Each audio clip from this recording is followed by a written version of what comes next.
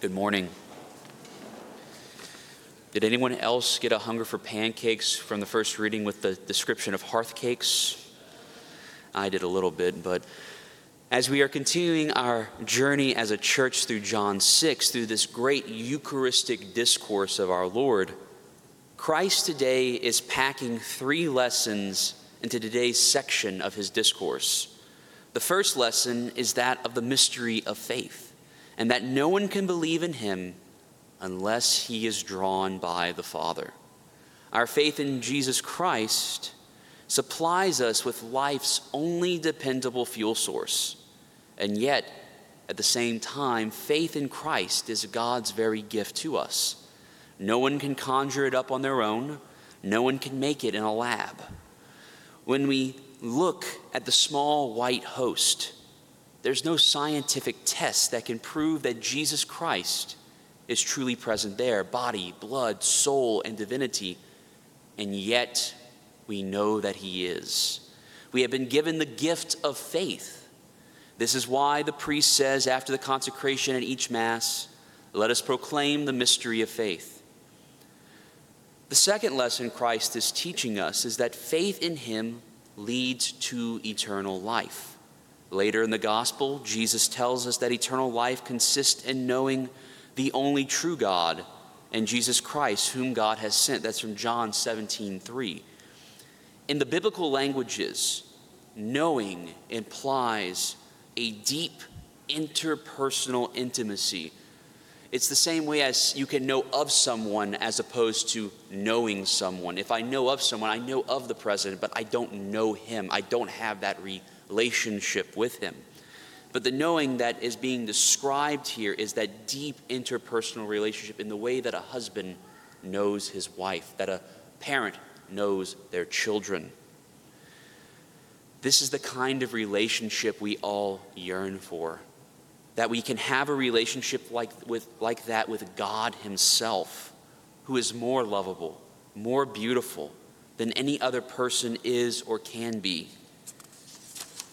And this is the good news that Jesus Christ is bringing us, that God hasn't kept his distance from us sinners. He wants to know us, and he wants to share his life with us.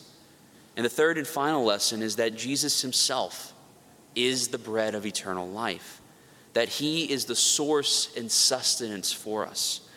Without bread, without food, physical life perishes. Without Jesus, without his flesh for the life of the world, in the Eucharist, our life of intimate communion with God will perish. It's really that simple. It's really that crucial that we need him. And he emphasizes this so much that 11 times in this discourse, Jesus, in speaking of himself, he refers to himself as the bread of life. 11 times. He's trying to really get that point across. And he's really hoping that we get the message of the great gift he's trying to offer us. It is the gift of faith which gives us access to that eternal life, and it is the Eucharist which makes that life grow within us. We accept and believe this on faith, but it is not a blind faith. No, God supports our faith in many ways. He knows that the culture of this fallen world is constantly trying to erode our faith, to wash it away. And so in his wisdom and according to his great providence, he sends us miracles, sometimes dramatic, to give our tired faith a boost of faith. And the history of the church is full of Eucharistic miracles. Recorded miracles include hosts that have survived fires, hosts that started to bleed during the Mass, hosts that lost the appearance of bread and transformed into flesh. And not just any flesh, that of cardiac flesh, flesh from the heart. That he is giving himself, his very heart to us in his flesh, and that of the Eucharist, that our Lord gives of that most precious portion of himself. But some of the most remarkable signs God has given us regarding the Eucharist has to do with Holy Communion. Through the centuries, there have been many saints, both men and women, who have lived for entire periods of their lives just on the Eucharist. They took no food or drink, but only received Holy Communion every day. St. Catherine of Siena was one of these, and so was Blessed Alexandria de Costa from Portugal. But one of the most amazing cases was St. Nicholas of Flue, who lived in Switzerland during the 1400s. He lived as a hermit and for 19 years during that time ate or drank absolutely nothing except Holy Communion. And even when he tried to eat normal food, he simply couldn't keep it down. Our Lord himself explained to Blessed Alexandria why he gives this grace to some of his saints. He says, "You are living by the Eucharist alone, because I want to prove to the world the power of the Eucharist and the power of my life and souls. Christ is the fullness of life and the meaning that we all hunger for, and the Eucharist is Christ's very real presence." This is what our faith teaches us. Our faith is connected to the Eucharist because it reveals Christ's very presence to us. But it also connected in another way. Physical food nourishes our body simply by the act of eating. Once we take it in, our digestive processes take over. As soon as we swallow our food, we don't have to think about it. Our attitude doesn't help or hinder the intake of food for the nourishment. But it is not so with the spiritual food of the Eucharist. If we receive the Eucharist simply out of routine or in a distracted frame of mind, then we will not receive all the graces that God wants to give us, because we receive grace based on the mode of the receiver. How open is our heart? How open are our minds? How deep is our faith? The graces are given, but will they be activated? Will they be fully received and come to their full potential as Christ is desiring them in our lives?